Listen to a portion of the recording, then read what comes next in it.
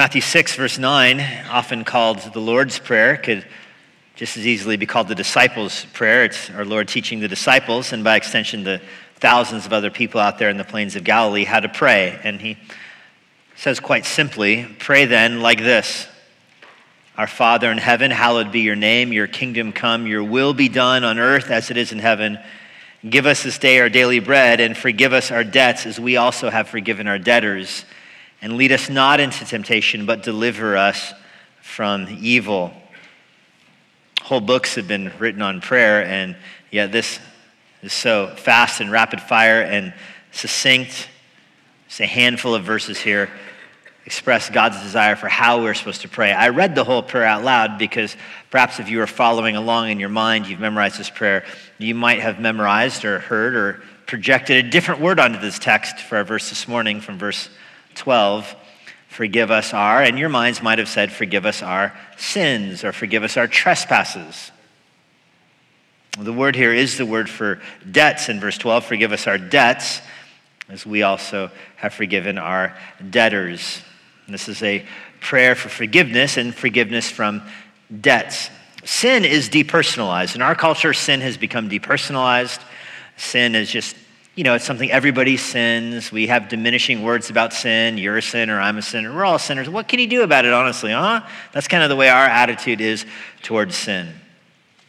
We've lost sight of the fact that sin is against a holy God and that sin demands a punishment from God. That's the very nature of sin, is God must judge it and punish it. That's not the way our culture perceives of it. So sin becomes like a peccadillo kind of thing, like something that's so small and whatever. And so I like the word debt here that Jesus uses because the word debt has all sorts of implications to it. If you are in debt, that means you owe somebody something. And just think that through for a second. If you are in debt, you owe somebody. Let's focus on the somebody right now. You're not generically in debt. Every debt you have properly belongs to somebody else. Your house might be a form of debt. If you have a housing payment, a mortgage, that house belongs to somebody else. You owe somebody else money for your house or your car. You owe somebody else money for your car. You're in debt because you borrowed something from your neighbor. You owe your neighbor something. There's always a person at the other end of a debt. You're not just generically a debtor. You are a debtor to a specific person. Moreover, in our culture, we understand debts very well. There's a whole industry, the debt collection industry. They come after you. You have the same last name or half of the same last name as somebody else. They will pursue you. You get letters, you get phone calls. They want you to pay that debt. You can't escape. So it is with our relationship to God. Every sin we have done puts us in debt to God. Not just generically in debt, but in debt to God. I mean, God creates the world with a sort of covenantal arrangement. You could say it that way. God gives you life, breath, and everything. In exchange, you give him perfect obedience. He put Adam and Eve in the garden and told them to work the garden, to be fruitful and multiply, to obey his one command, not to eat from that tree. In exchange, God placed them in paradise and gave them their life, their breath, and all things. That's Paul's language in Acts 17. And when Adam and Eve sinned, they became debtors. They owed God obedience. In exchange, they would have received paradise. Instead of giving him obedience, they sinned. And yet God still gave them life, breath, and all things. Despite their sin, God was still benevolent towards them and kept giving them things. That only has the effect of increasing their debt. That increases the delta, so to speak, between what they owed God and what they received from God. Every act of kindness from God, in that sense, is increasing the debt. And of course, they didn't sin one time. They became sinners through that one sin and led lives of sin. And the same thing could be said for you as well. You are a debtor. You owe God everything. God has given you your life. God has given you your breath. God has given you everything you have.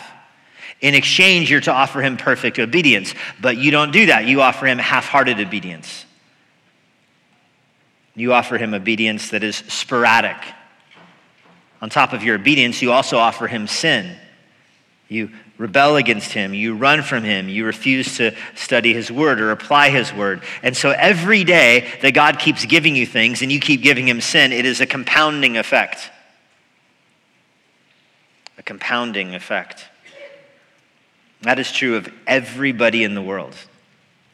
Jesus talked about this in Matthew chapter 5. God causes the rain to fall on the just and the unjust alike. Even those who don't believe in Jesus, who don't believe in God, the most staunch atheist or somebody who's part of another religion, they are still in debt to God because God still gives them rain. God still gives them clothes. He still gives them food. He gives them the breath in their lungs. God keeps giving them those things. Even if they don't believe in God, they still get to eat. And every time they eat, it's an expansion of their debt to God. That's the connection here in verse 11 and 12, by the way. Verse 11, give us this day our daily bread. Verse 12, forgive us our debts. Every day that God gives you food, it's increasing your debt to him because he keeps giving and you're not repaying. And when you do try to repay, it's corrupted, it's counterfeit money, it's your own works righteousness, which isn't good for anything. And so there's a compounding problem. There's a compounding problem. You don't have the capacity to work off your debt. It keeps growing. And that's why the heart of the Christian message is that God does forgive sins in the middle of this prayer. Every day you eat, every day you sin. I mentioned this a few weeks ago, but you never wake up in the morning and go, I don't need to eat today because I ate yesterday. I'm good, got it covered. You also never wake up in the morning and say, I don't need to sin today, I sinned yesterday. In the same way you eat every day, you're going to sin every day. And so the debt keeps growing, and in the middle of that is this promise that God can forgive you of your debts. This is what you're praying for. God forgives you of your debts, so you pray to him. He can erase the debt. He can pay the debt. He can forgive you of your sins by erasing the penalty that you have. This is why forgiveness is so wrapped up with justification. Justification is just the Christian word that means God has declared you to be righteous. God looks at you as a sinner and says, I declare that person to be righteous. I'm removing their sin and declaring them to be righteous. They're in a right relationship with me. Your sin separates you from God. God has the power and the authority to justify you and put you back in a right relationship with God. Justification and forgiveness can't be separated. You cannot be justified without being forgiven of your sin. And you can't be forgiven of your sin in that sense without being justified. They're so interwoven with each other. Just like you can't pay off a debt in this world without paying off your debt. You don't get the title for your car. You know, you bought your car at the car dealership when you're making payments to Wells Fargo or whatever. Wells Fargo has your title in some safe somewhere. You don't get it back from them until you have paid off your debt. You cannot be in a right relationship with God in the same way until your sins have been paid for. Until your debts are forgiven, you cannot be reconciled to God. And so this is a ubiquitous problem in the world. This transcends cultures. Every nation, every religion, every language group, every cultural group in the world has some sense of the burden of separation from God, some sense to be made right. Even those who don't believe in God are weighed down by a sinful conscience, desiring to justify their sin to themselves and to anybody who will listen. Here's all the platitudes of, I'm just as bad as everybody else, or I'm just as good as everybody else. If everybody's equally bad, everybody's equally good, we're all in this together. Everybody just tries hard. I'm just like most other people, maybe even a little better. Thank you. That has the effect of assuaging the conscience, of diminishing the convicting power of the conscience to make you feel less burdened with your sin. Other religions will offer, some form of payment of penalty for sin by works, by do this, pray this, do this act, or do this entitlement. Even in religions that have some form of reincarnation or recycling through, you'll have other lives where you can work off this sin. There's always this idea that you can work off the sin. You can be better next time. That whole worldview, which is one of the dominant worldviews in our world, that whole worldview collapses in on itself if you think about it. And you're going to be better next time. No, you're not. 1,000 new lives will have 1,000 same sad endings. You can be reincarnated a million times. You'll fail a million times. I mean, do you know anybody that is doing more righteousness than sin? Of course not. It's not an exaggeration to say the greatest human need is forgiveness. The greatest human need is to have your sins forgiven by God so you can be in a right relationship with him. And you cannot have your sins forgiven by achieving a spiritual plateau. There's no spiritual awakening you can encounter. You can't give money. You can't buy an indulgence. You can't get baptized to have your sins forgiven. You can't become a member of a church to have your sins forgiven. You can't fast. You can't pray facing the right direction to have your sins forgiven. You can't close your eyes, repeat after me, and really, really, really, really, really mean it to have your sins forgiven.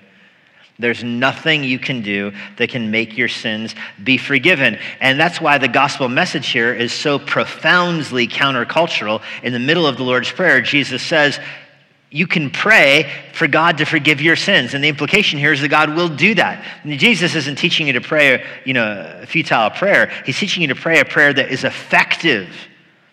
So you're going to pray for God to forgive your sins, and he can and he will. That's the countercultural narrative of the Bible. The Bible teaches that God is eager to forgive sins, and that is such a contrast with everything else in the world. Everybody else keeps a record of wrongs and wants you to pay for it. Nobody else offers forgiveness like this. It's jarring. And we can lose sight of how jarring it is because it's tucked here right after bread. What's more normal than eating? And so you go into verse 12 and you can miss how jarring it is that God says he can forgive you of your sins. Listen, your biggest problem in the world is that you need your sins forgiven. Because you will die and you will stand before God and he will want an account of your sins. You are a debtor to him. And yet God says he can forgive you of your sins. Other religions, they might teach you there's a possibility of forgiveness, but it's just not attainable, or it's attainable through your works and your own effort. And Jesus says, just pray for it. Pray. And you can have your sins forgiven. And this was countercultural in that world. The Jews rejected this message from top to bottom, really. The whole Judaic system in Israel at this time really functioned it wouldn't say forgiveness is impossible, but it functioned as a way to teach you practically that, man, you better lead a really, really good life and try really, really hard not to sin, because if you do, you're in trouble. Think about how the Jewish leaders responded to this message of forgiveness. In Acts chapter 5, for example, Peter had just been arrested for preaching the gospel in Jerusalem. They arrested him, threw him in jail, beat him, and told him, hey, don't preach in Jerusalem anymore. Let him go. And guess what he did? Went back to preaching in Jerusalem. They arrest him again, bring him back before the Sanhedrin. This is Acts 5, verse 31, and ask Peter, what's the big deal? And Peter responds by saying, God exalted Jesus Christ to his right hand as the Savior to give repentance and the forgiveness of sins to Israel. That's what Peter said. I'm doing this because God says he will forgive his people Israel. The Sanhedrin is the leaders of the Jewish people, and they lost their minds when Peter said that.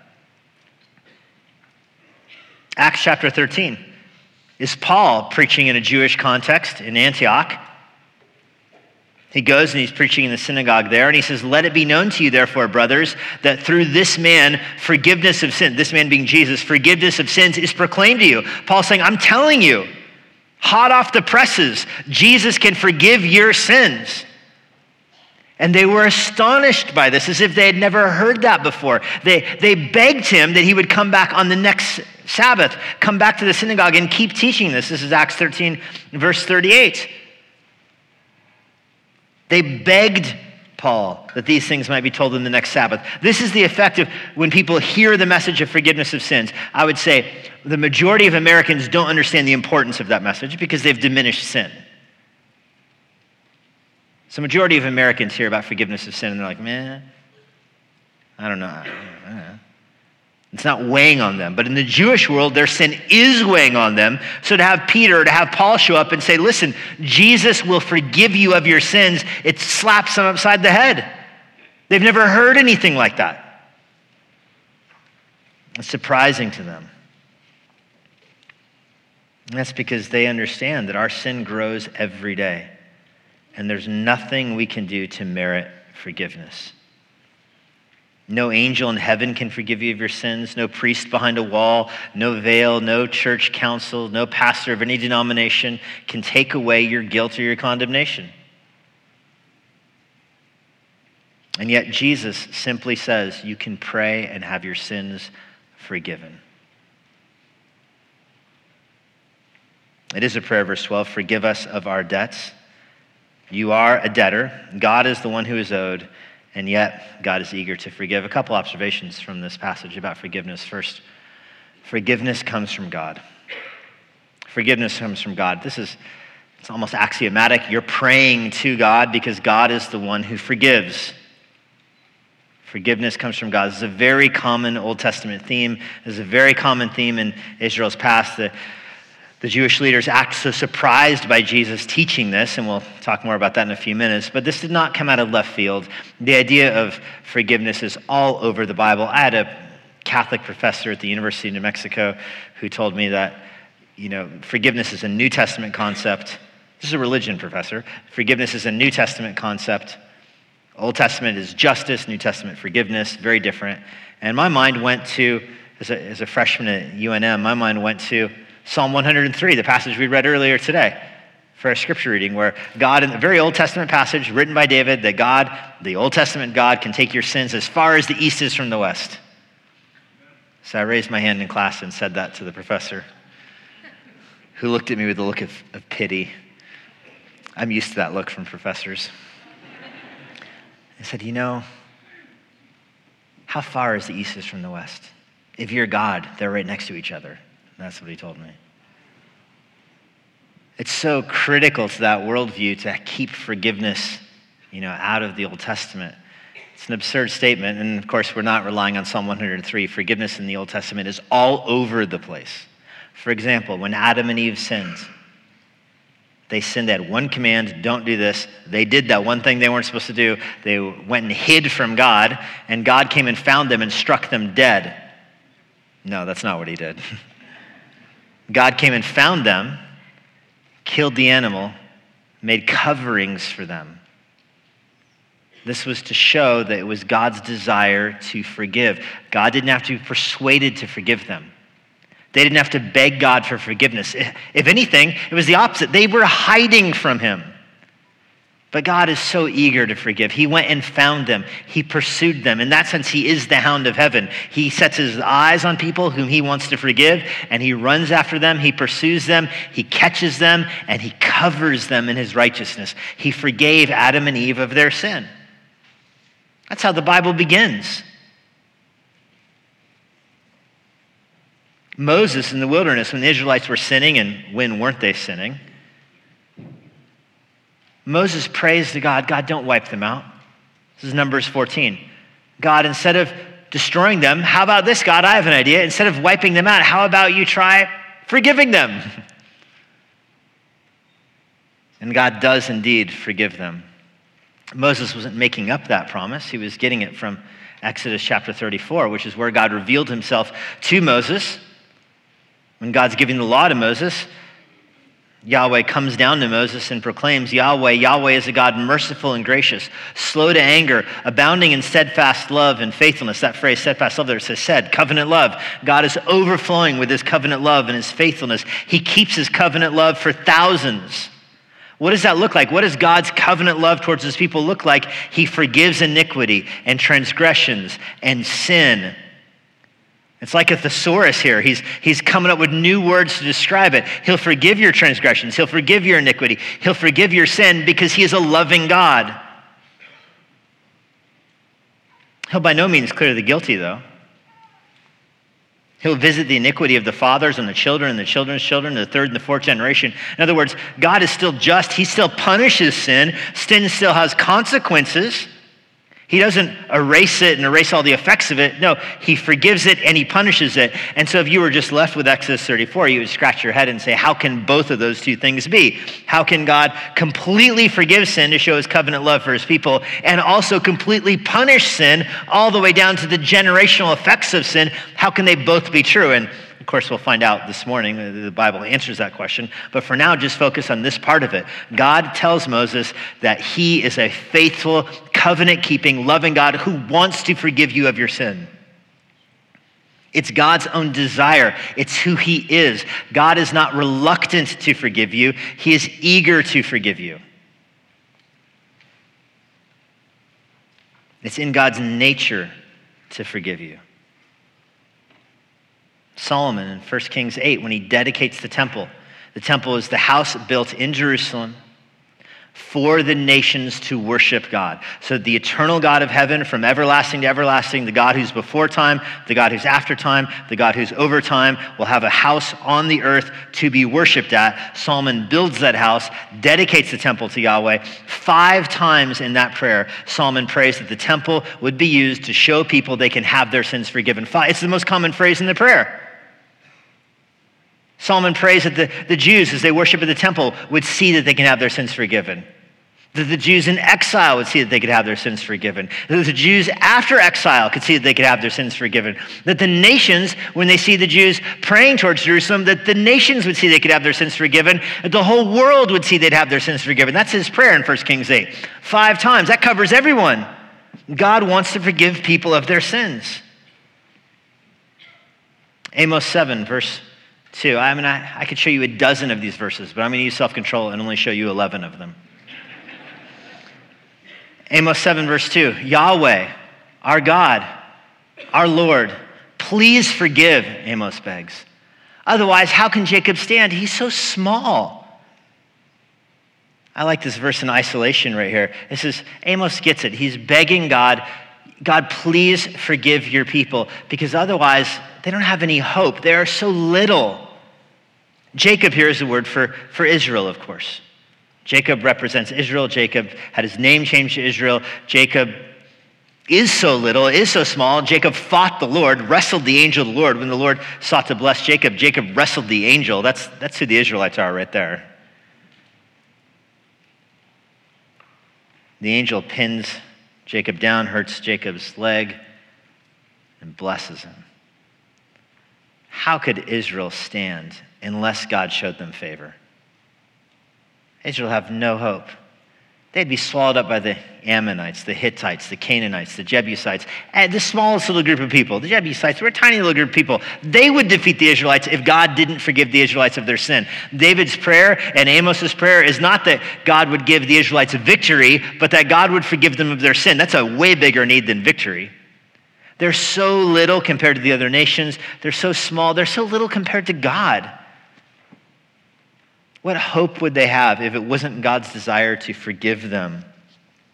Fortunately, it is. Micah 7:18 has a similar word.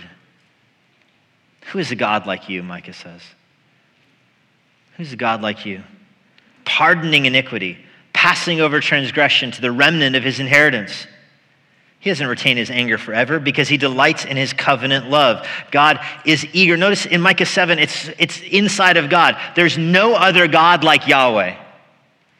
How is Yahweh different than all the other gods? How is Christianity different from every other religion? This is it right here. There is no other God like Yahweh because Yahweh wants to forgive people.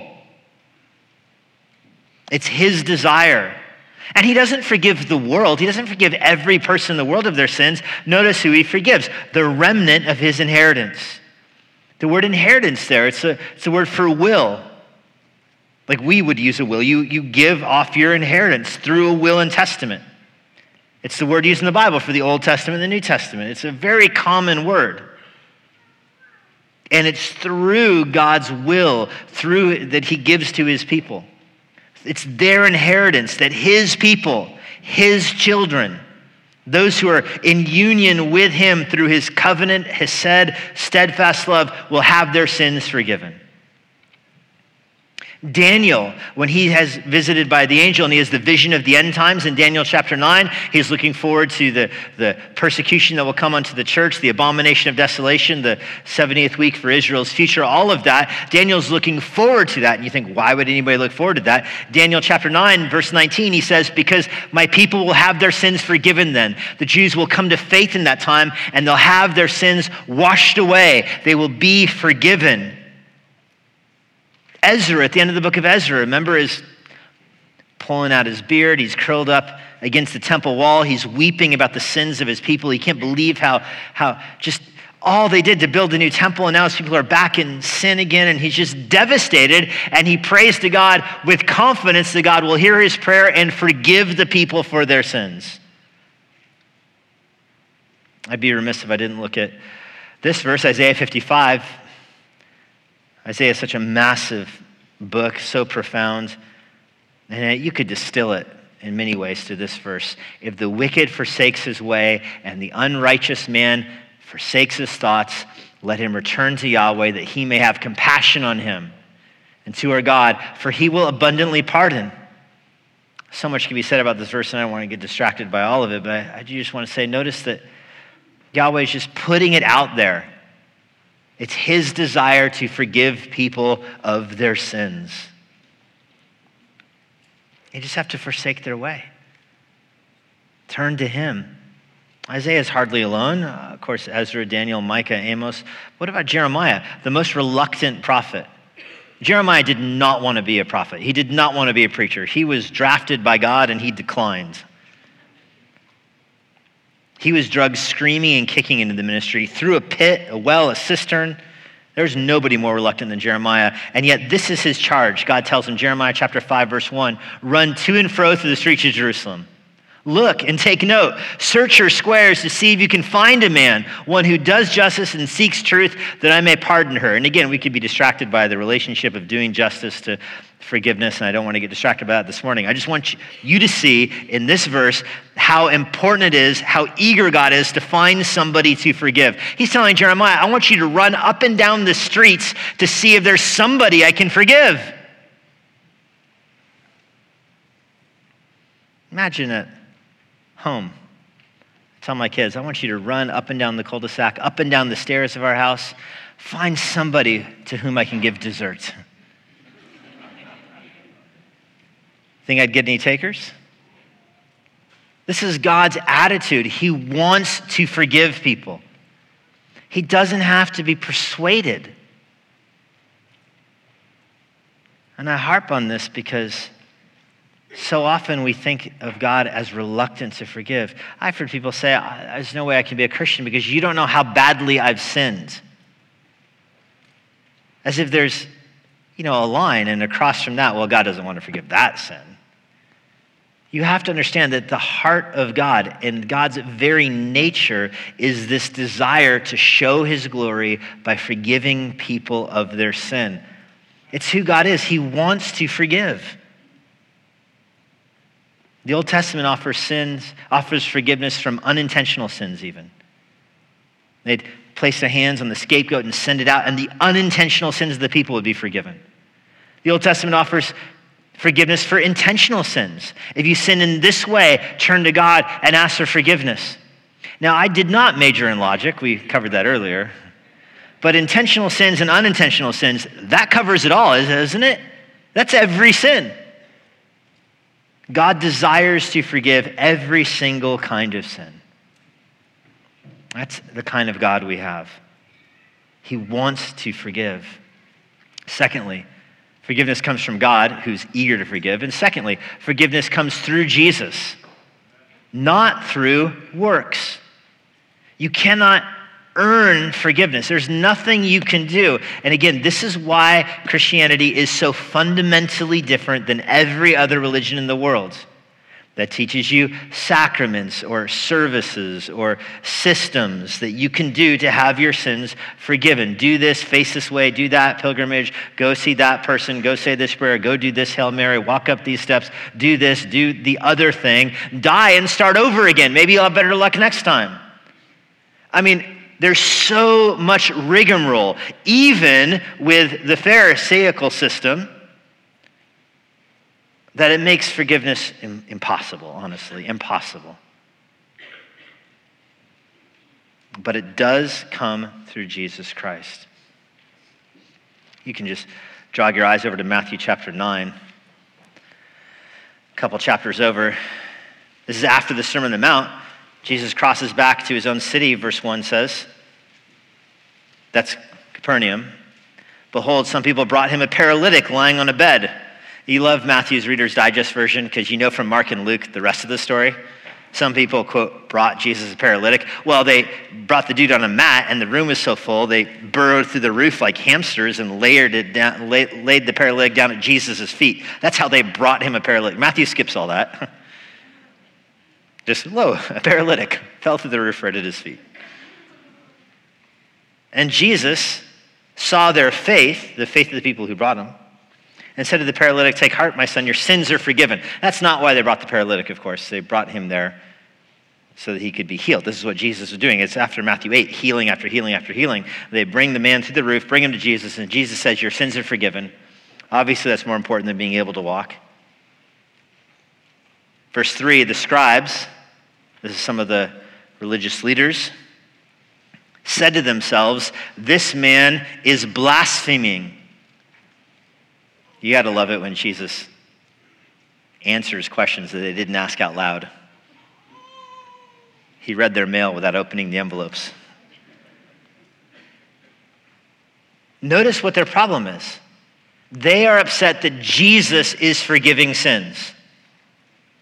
They understand the first point, that God wants to forgive sins. It's when Jesus appropriates that to himself that they hit the fire alarm. What do you mean you're forgiving sins? That's blasphemy. That is against the law. That's deserving of death. Nobody can forgive sins except God alone. They'll tell him later in John's gospel that they want to put him to death because you, being a man, keep making yourself out to be like God. It's the subtle things, like Jesus saying, "My name is Yahweh." Those little subtle hints. Before Abraham was, "I am." But it's more than that. It's Jesus telling people that he forgives them of their sin. Only God can do that.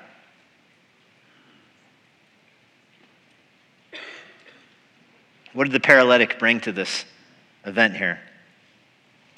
What did he offer in exchange for having his sins forgiven? Nothing. What did he offer for being able to walk? What did he provide? Because Jesus is now going to tell him, if you look down in verse 6, he says to the paralytic, "Rise, pick up your bed and go home." And he rose and went home.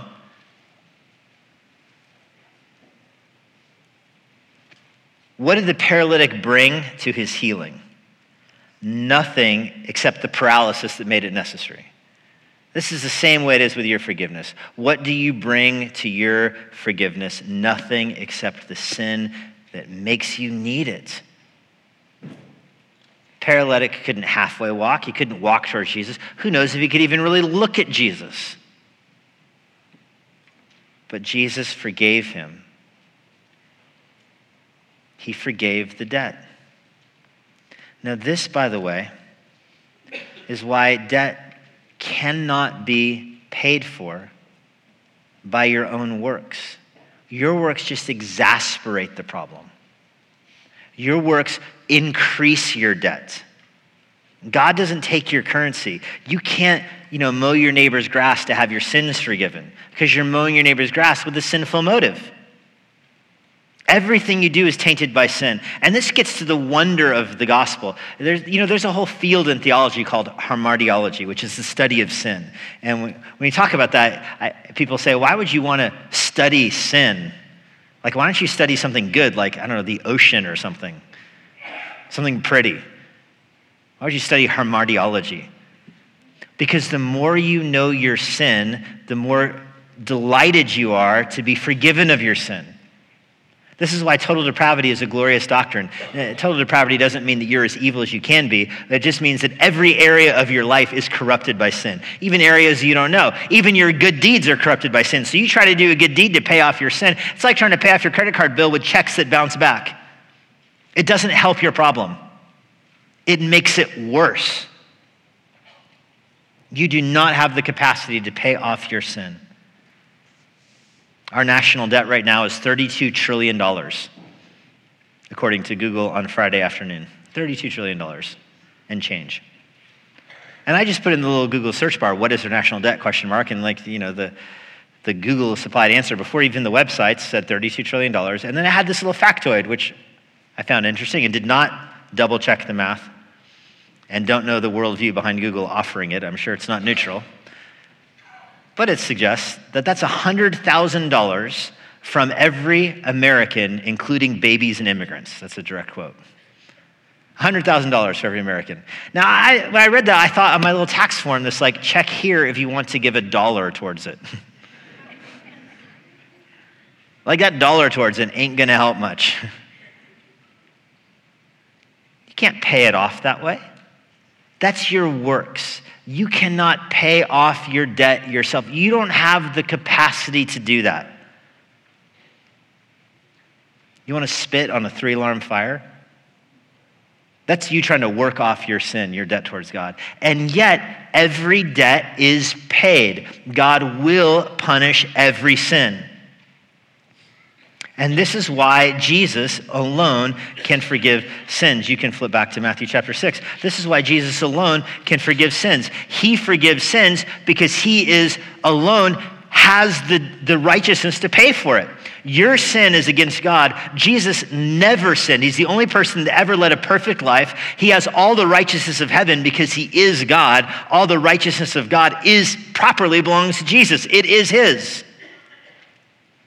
And then on the cross, as he's suffering as an innocent man, God gives him our guilt. God punishes him like our sins deserve. So our guilt is transferred to Jesus. He suffers and dies in our place. God pours out the wrath that our sin deserves on Jesus. Jesus absorbs the wrath of God, is afflicted by the wrath of God, pays for your sin in that sense, and then covers the bill with his own righteousness that he gives in exchange. He has infinite righteousness, of course, because he's an infinite person. You have no righteousness, properly speaking, that you can use to pay for your sin. Jesus does. He has infinite righteousness, so he can cover your sin and he bears your punishment. So God can really say that he punishes the guilty. He punishes every sin by making Jesus guilty, by giving him our sin, by punishing Jesus for our sin, and then Jesus' righteousness covering it. That's why Jesus can forgive sin. Nobody else can. You, if you were to be punished for sin, would be punished for your own sin. Jesus punished for sin is punished for sin that's not his, but sin that was given to him. One of the best passages about this, Psalm 99, verse 8. Oh, Yahweh, you're our God. You're a forgiving God and an avenger of wrongdoings. They're both together. Do you see that? You are a forgiving God. God, in his own nature, is a forgiving God. He wants to forgive. Also, he will punish every sin and every wrongdoing. That's his holiness on full display. They come together at the cross. Jesus pays for our sin because he's punished for our sin. God avenges our sin by punishing his son. So first, forgiveness comes from God, who's eager to forgive. Second, forgiveness comes through Jesus, not through works. Third, forgiveness comes by repentance, not by avoidance. Forgiveness comes and is received by repentance, not by avoidance. The New Testament links repentance and forgiveness so closely. Earlier I said forgiveness and justification are linked. Forgiveness and repentance are linked. So much you can't untangle them. You can't say your salvation is justification here and forgiveness here and make a hard gap between those two. That's impossible. In the same way, you can't say that forgiveness is over here and repentance is over here. They're two sides of one coin. They're so wrapped up with each other. Faith is part of that as well. It's a full package deal, conversion is. When the Holy Spirit regenerates you and gives you new life, he's giving you faith, he's provoking repentance, he's justifying you. It's all happening chronologically, it's simultaneous. And you see this all over the Bible. Luke chapter 3, verse 3. He, being John, this is how Luke begins his gospel, really. He, being John the Baptist, went into all the region around the Jordan, proclaiming a baptism of repentance for the forgiveness of sins. Luke begins his gospel with this idea that repentance is so connected to forgiveness. Do you want forgiveness? Then you repent. And it's a baptism of repentance for the forgiveness of sins. That doesn't mean that you're baptized in order to be forgiven. Its baptism represents that, shows that, just like you would get a medal for bravery. You don't get the medal in order to be brave. You receive the medal for bravery because you were previously brave. The baptism is because you were previously repentant and had your sins forgiven. But they're so linked. Luke ends his gospel similarly. Luke 24, verse 46. This is Jesus, the road to Emmaus, saying, "Thus it is written that the Christ should suffer and on the third day rise from the dead, and that repentance and forgiveness of sins should be proclaimed in his name to all the nations." Repentance and forgiveness are so connected. Earlier we looked at Acts chapter 5, where Peter was speaking to the Sanhedrin again, and he said, God exalted Jesus at his right hand as leader and savior to give repentance to Israel and forgiveness of sins. So you can't work for your salvation. You can't earn your salvation. It's given to you through Jesus Christ, and it is received through repentance. You turn from your sin. You're facing sin and running from God, and the Holy Spirit works in your heart and causes you to turn in love towards God. You express your faith in Jesus Christ. Your sins are forgiven as you turn from them. When you put all this together, you recognize what I mean by not avoidance. The New Testament message is not go and avoid sin and hope for the best. Go be a good person, try your hardest, and when you die, hope that you did a little bit more good than bad, and the rest cancels out. That's not the New Testament message.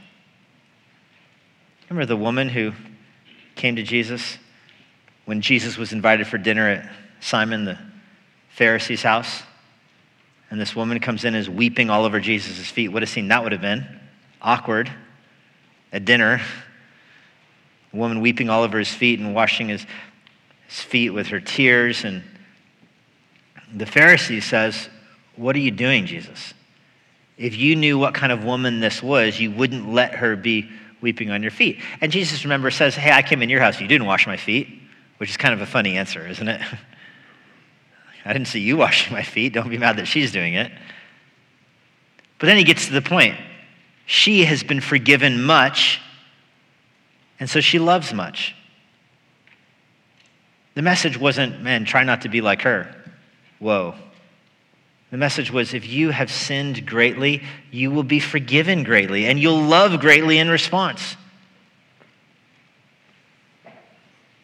In that sense, you think the paralytic was happy that he was paralyzed? You think after he had his encounter with Jesus and he could walk, that eventually, probably not right away, this would be a mature Christian response. Like, if he is allowed to live for several more years and he's growing in his faith and godliness, I bet he would get to the point where he would say, I praise the Lord that I was paralyzed because through my paralysis I met Jesus. Again, that's not a baby Christian response. That's a mature Christian response. Think you can get there with your sin? I'm thankful to the Lord that he made me a sinner. And that before I knew Christ, I sinned greatly. Because it's through that sin I met Christ. What a contrast with the Pharisee who's going to the synagogue and the tax collector who's standing off on the side, beating his chest. The tax collector, the worst of the worst.